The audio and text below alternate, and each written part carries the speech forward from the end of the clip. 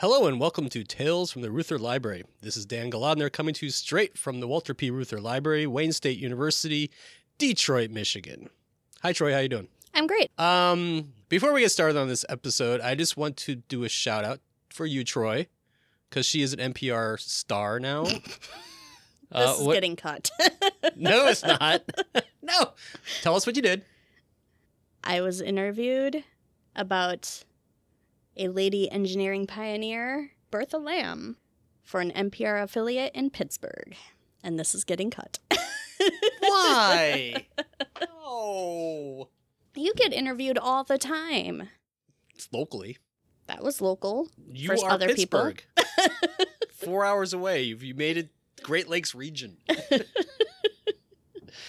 I'm Pittsburgh famous. It's awesome. All right, so last episode was about the folklore archives, cold and flu remedies, and Troy and I think through power suggestion, got colds.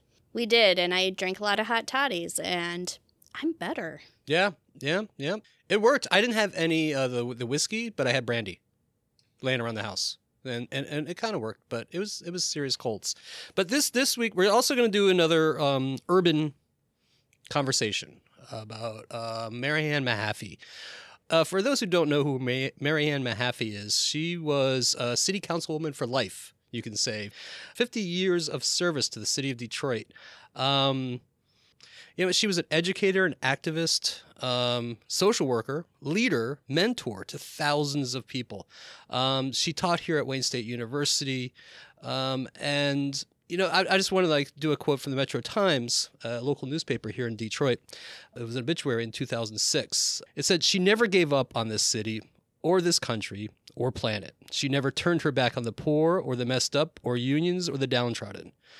Unquote. That was basically sums up Mary Mahaffey. When I moved here, she had spunk. She had class. She had soul. She was Detroit.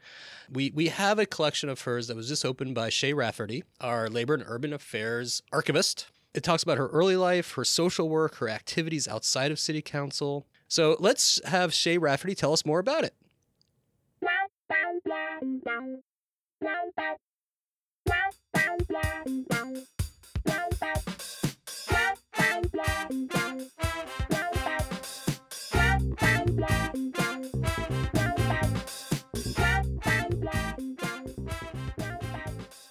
Hi, Shay. How you doing? Hey, Dan. Doing pretty great. How are you? I'm okay.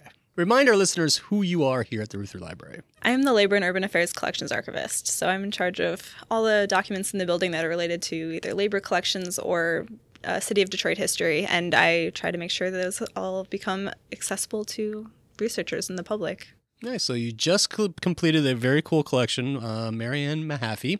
Why don't you tell us a little bit about her, then we'll start really talking about her. All right, sounds good.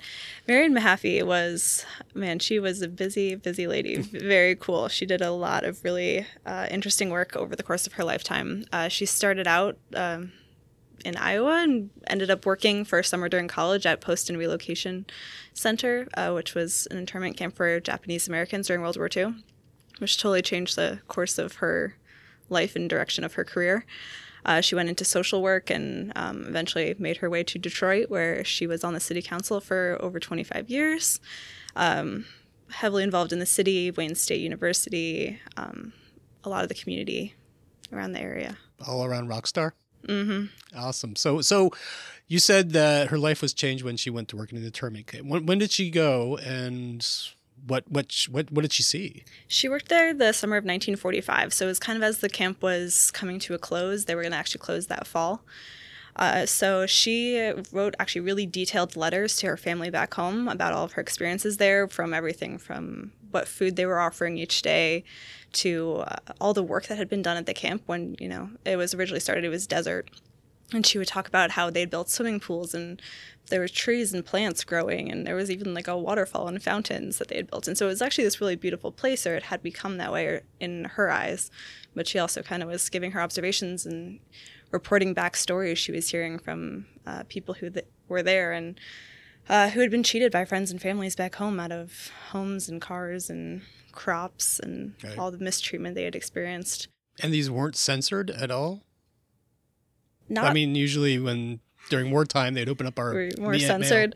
It's hard to say, but there's definitely honesty in there, and there are stories that probably would have been censored if they had been censored. That is great. So probably not. No, that's great that we have Yeah. this material here at the Reuther Library. That's cool. So she ends up in Detroit. What was she doing in the 1960s?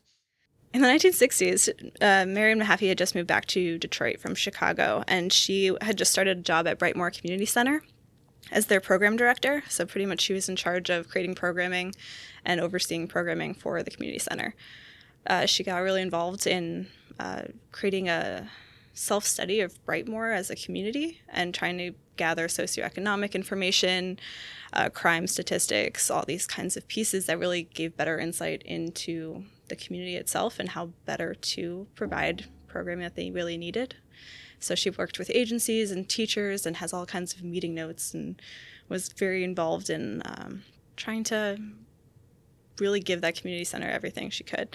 So that was kind of her early 1960s from there. Brightmoor was cool. We have a lot of things on Brightmoor here. Yeah, we have Yeah. many other collections that kind of intersect with that. And you can, even looking through those materials, you can see other names of collections, like the people connected to them and all of her correspondence and meetings. That's awesome. That's really neat because Brightmoor Community Center, I think, has been around for like almost 100 years. So it's really a deep connection to the West Side community. Yeah. That's great. Yeah. Provides all kinds of history in her files as well as what was happening at that time. Cool. That's even Yeah. better now. It's getting better. I can't wait to hear Yeah. more. It's very cool. She also started teaching at Wayne State University at the School of Social Work, where she ended up teaching for until 1990. So again, for many, many Oh my years. God. Yeah. So that was, I think she began in 1965. Oh, and then she was also on mayor-appointed task forces for Parks and Recreation and also the Detroit Task Force on Hunger and Malnutrition. Oh, okay. So was she aware?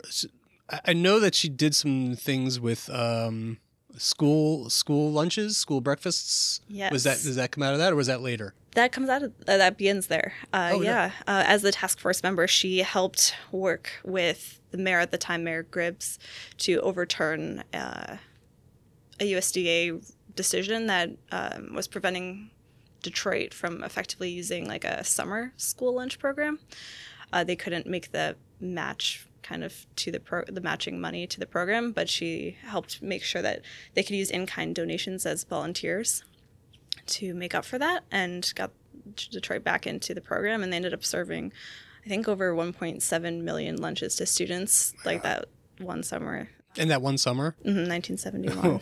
Oh, okay. So that was just one small piece of what she got to do on that task force. Just a teeny little bit that she does. Okay. But, yeah. Before she became city council, did she run for any office, or is this her first time? She did. She ran for office in 1970, trying to become Wayne County Commissioner, but ran into some small hiccups in that election. Her opponent tried to say that she could not legally run under her maiden name for Really? a public office. And this case actually turned into a Michigan Supreme Court case that was ruled in Marian Mahaffey's favor. She was able to provide paychecks and other forms of identification that showed that she was using her maiden name in her professional work. And they said she could do that and set a precedent in the state of Michigan that women could run for public office with their maiden names. Oh my God. That was in 1970? This is in 1970. Oh, have we come a long way, kids? Yeah. So she did not end up winning that election, but she won a very cool Supreme Court case Okay. for women. So this collection, you were saying, has a little bit on our city council work. What kind of things researchers will find dealing with our city council? Yeah, so we do have some city council materials. Sometimes it's a mix of other pieces of her life popping in, but we have a lot of information on when the casinos were starting to open in Detroit in the 1990s. They needed permits and other kind of regulations needed to be worked out. And so she was on city council all the time and has a lot of documentation on that. We have a lot of documentation on some budgetary work and some miscellaneous pieces that pop up along the way for, the many, many decades that she was on city council. She also has really some great transcripts amidst the documents from meetings and phone calls that she had while she was councilwoman. Very detailed responses and questions and answers of Right. what was happening, and get a really good look at So a little more deep detail about Yeah. the interaction that goes on Exactly. on our busy days usually. Exactly. So most of the city council materials are across the street at the Burton Historical Society at the Detroit Public Library. Yes, that is And correct. so if a researcher wants to use it, they have to go back and forth. Yeah, just across the street, though. Just across the street. It's very easy. Yeah, exactly. Except in wintertime. It's no fun. But she was tremendously popular, being elected to president of the city council, which means you get the majority votes from the whole city. Yes. Does the collection reflect why she was so popular with the citizens of Detroit? I think in some ways it does. Maybe not in like the most obvious ways. There's not. There are awards and accolades and notes of thanks for what she's done, but I think you can also see it in her own writings, and you can just see how sincere she was about her dedication towards people in the city of Detroit, and just always rooting for equality for all people. And I think that sincerity came across to a lot of people and was why she was so popular. She really genuinely cared. Her background was in social work. She wasn't a politician necessarily so much as... She never gave up on the city. Yeah, social worker first. Social work first. All right, so social work. Yeah. She started teaching, you said 65, here at Wayne State University. Yes. In social work. What kind of things did she do within the social work area that propelled her into leadership roles, or did she do anything that stands out that we can see in the collection? So she was involved in a lot of other major social work organizations, including the National Association of Social Workers in the U.S., part of the International Federation of Social Workers on an international scale. She helped organize conferences and was on their board of directors in various years. So she was heavily involved in the social work field throughout her career. So on top of being a professor at the School of Social Work and trying to live her ideals through her career as a city councilwoman as well. So, yeah, it was heavily incorporated in who she was and what time she devoted to it. This is a deep collection. I mean, so far you're talking about education, internment camps during World War II, development of city council, very big, during a very hectic time in Detroit. Anything? So she was very involved with women's equality, of course. Does the collection reflect much of her activities there? It does. There's a lot about women in politics in the collection as well. She was at the founding convention of the Women's Political Caucus in 1971 as one of the Michigan delegates. She was part of local women Democratic political groups and caucuses, and so she was involved in those pieces as well as generally supporting women as a city councilwoman in other ways she could. And also she was... I know recently people have been talking about how they want to have a building named after her, something to commemorate this wonderful woman. And I was not surprised, but then again, I was like, wow, the LGBTQ community really loved Mahaffey as well. Yeah. What did she do for them when she was in city council? Well, specifically, one of her biggest contributions was helping provide city workers for the city to give healthcare benefits to same-sex partners. Yes, that was one of her big contributions, and she also was always supportive of LGBTQ rights. She's just a huge advocate of equality for everyone, so that comes through in all capacities. She needs a building. She needs more than a building. She did a lot. We can for rename the city Detroit, of Detroit. Mary Mahaffey. She did a lot for the city. She really did. And this collection really reflects her other work rather than city council, but all her other work that she was doing. Yeah, all of her contributions to And do make we the have, world a what better other kind of place. things, memorabilia do we have in there? Is it mostly documents or do we have photographs? Do we have We other have things? photographs, we have scrapbooks, we have, as I said before, like really old correspondence from the 1940s to the 1950s about, her pathway and how she got to where she was. We have even documentation of some of her husband's activities. They met at the School of Social Work at the University of Southern California. And so he was also involved in a lot of nonprofit and people-focused organizations in the area. So we have some of his papers as well, and they were both also big advocates of peace and disarmament. So those pieces are also elements of this collection. A lot of different subjects. So Shay, how big is this collection? How long did it take you? What kind of conditions? Usually they come in really messy. as we all know. We like to get dirty here as archivists. So, what was the work like working on this collection? So the final count is about 76 linear feet or boxes worth of material. It was a little bit bigger to begin with. We paired out some duplicate material and other pieces that weren't as helpful, but it was a little bit messy when it came in. So how long did it take you? It was a few months of work. Not too crazy, but it took me definitely probably 4 to 5 months of work here and there to get through it.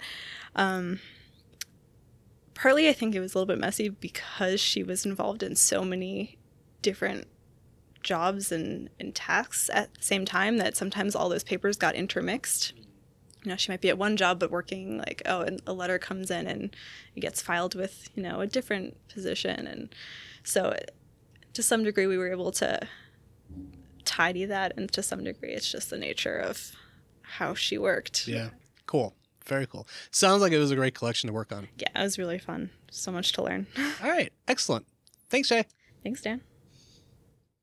So again, that was Shay Rafferty, our Labor and Urban Affairs archivist. And just to sum up, this collection here at the Reuther Library is essentially about Mary Ann Mahaffey's life outside of City Council. The Detroit Public Library Burton Historical Collection has her City Council records. So any researcher coming into Detroit who wants to do a great research project on not only politics of Detroit in the 70s through the 21st century, social work, social justice, activism, and of course you cannot leave out the idea that she was there at Poston in 1944, so an inside look at the internment camps for Japanese.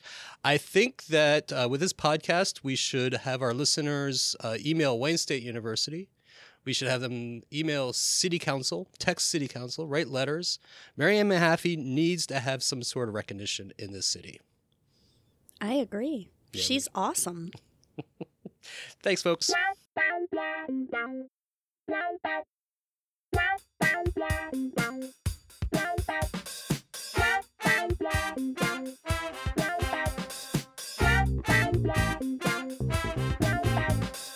Tales from the Reuther Library is a production of the Walter P. Reuther Library of Labor and Urban Affairs at Wayne State University, coming to you from the heart of the Cultural Center of Detroit, Michigan. The producers of Tales from the Reuther Library are Dan Glogner and Troy Eller English. Special assistants from the Reuther Podcast Collective, including Bart Bilmer, Elizabeth Clemens, Megan Courtney, and Paul Neerink. Of course, this podcast could not be done without the research and the support of the entire Reuther Library staff. To learn more about the Reuther Library, or if you have any questions, please visit our website at www.reuther.wayne.edu. Thanks for listening. Say goodbye, Dan. Goodbye, Dan. What's your name? My name's Dan. Hi, Dan. Hi, Troy. You didn't introduce yourself. Yeah, I did. Oh, you did? No one listens to me. No. The Detroit Public Library Burton Special Collections has more of her City Council records. So any researcher coming in, what? Burton Historical Collections, not Special Collections. Oh, I fact-checked it. Anything else? I haven't heard the rest of it, so I don't know. I'll fact-check that, too. You are our fact checker. Give you a little check.